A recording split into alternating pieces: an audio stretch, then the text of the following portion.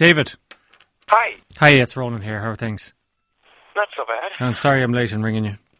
That's okay. I mean, I got to tell you, Ronan, it's very slow here this morning because it's quite misty and wet.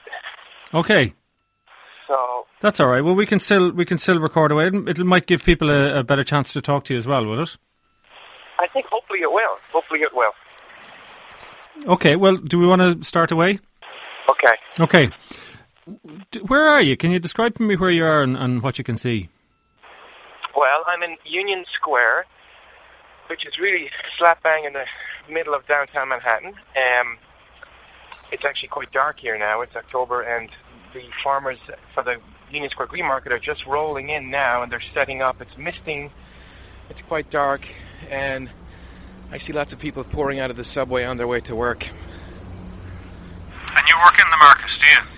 I work at Union Square Green Market. I have worked here for 5 years now. I'm the operations manager, and before that I actually used to work for one of the farmers here, part-time, and I loved it. I just said, wow, this is such a great little community in a huge city, very tight community, and I think that's what's most attractive about the place, really, is once you come in here, you really get to meet and know a lot of people very intimately, and I fell in love with it. So I said, hey, how can I get a full-time job here? And something opened up in the program, and I went for it.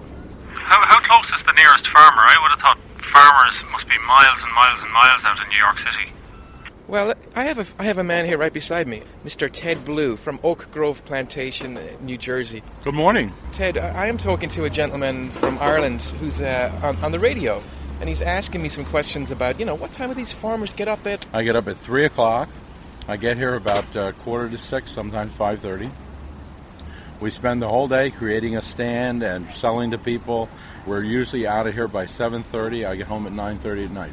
It's nothing to complain about because, you know what, because in a sense it's a break of pace, Yeah. If sometimes you get in a rut and you get doing things on the farm you don't always like to do. It's a break away from it. You come here and it's like almost a vacation in a sense. I probably sound crazy. You probably think I'm nuts. Is he on his first or second million when you ask him? I wish. If I was on my first or second million, I wouldn't be here talking to Davey Hughes. I'd be at home counting my money and investing it. Ronan, here's the irony. I mean, your farm, which is about 160 acres in Hunterdon County. That's right. And the value of that is quite large. Well, we were offered last year $4 million for that piece of property. It's worth that much and more to us because we can produce our crops there. When my wife and I bought the farm, we wanted to raise a family in that type of setting where we could provide them with a good home and a good environment. So it's not a bad thing. Davey, can you describe Ted's stall for us? Yeah, I was going to say, Ted, so you were setting up here. Your truck, Ted, is packed with what right now?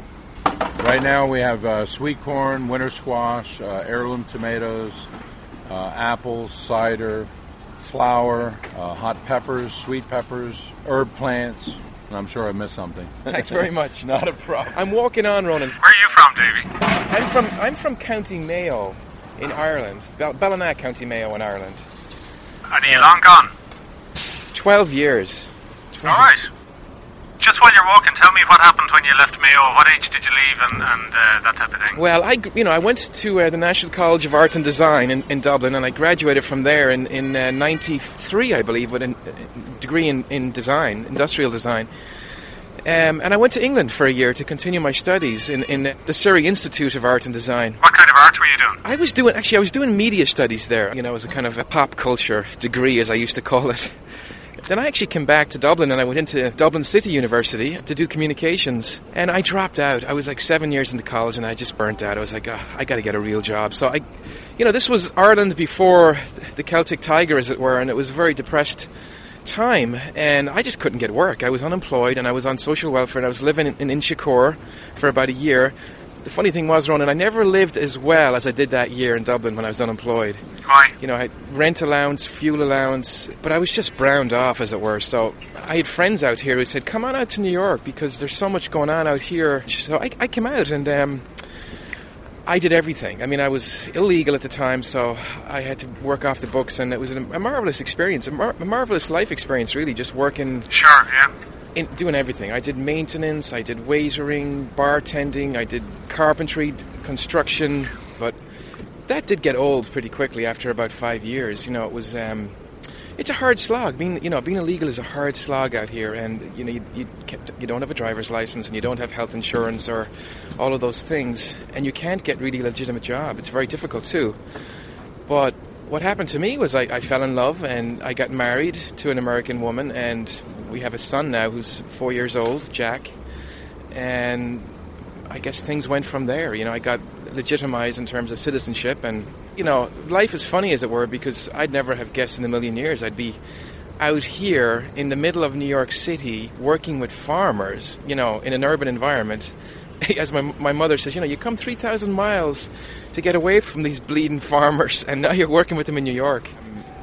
And when you wanted to go get married, did you have to do one of those green card interviews to prove that you weren't faking it, your relationship? I did. We actually had to do that. Now it's not as I guess they really romanticize it in the Hollywood film, I think, green card, but it's quite similar to that. You do actually have to show documentation of a life together, and they'll ask you a couple of questions. Like, I remember the lady asked me the color of my wife's eyes without looking at her, and a couple of intimate questions like that. The rest of us could wander along not really caring much about those kind of things, couldn't it? I mean, it's only when you're asked something like that and you're really put under pressure. What kind of documentation do you have to record your lives together? I mean, if you have separate bills, or how do you do it? Well, you have your marriage license. It's good to show some kind of lease in your joint names. Right, okay. Joint bank accounts, that kind of thing. And also photographs that, you know, you're at the beach together, or you're, you know, a history of time spent together. That's kind of humiliating, isn't it? Yeah, it is. What photographs did you show? We showed a whole swath of pictures. We go out to Santa Fe a lot. Actually, every year we go out there. And so we showed some pictures of going out there and other places around New York City that we went to. That's embarrassing. Yeah, but it's a small part of it, Ronan. It's a small part of it. It's mostly just handing over papers. Right. Where are you now in the market? Actually, you know what? The sun has now come up. It's very cloudy, but it's actually daylight now.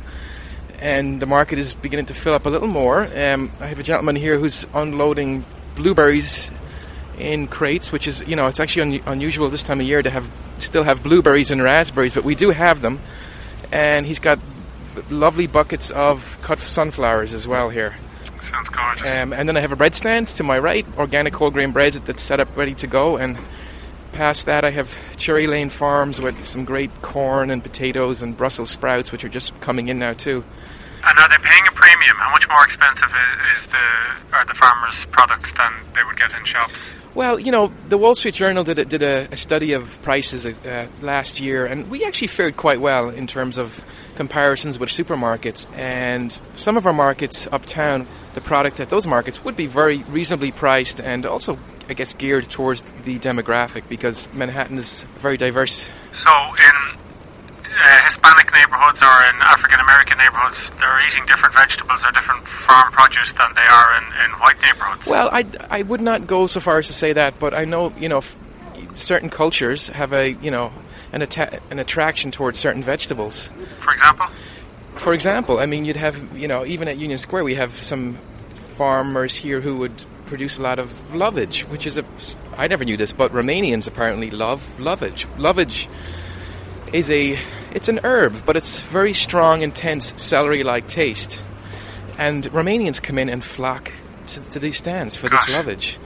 We have Jamaican ladies who come in here by the dozen when the seasoning peppers, hot chili peppers, are in season, and they buy those for making jerk chicken. We have Orthodox Jewish people who come in here and get radishes. Radishes is something they like to eat a lot of. We have a lot of Mexicans, Mexican chefs, Mexican restaurants who come in and whip up herbs like epazote, which is a herb you would use to cook beans with, cilantro. I think you might say coriander over there. God, that's amazing. That's an incredible way to view the world, isn't it, through the food? Yeah, that's exactly. That is a credible way to view the world. And a lot of the farmers here will have evolved, and you know, they'll have come in as something.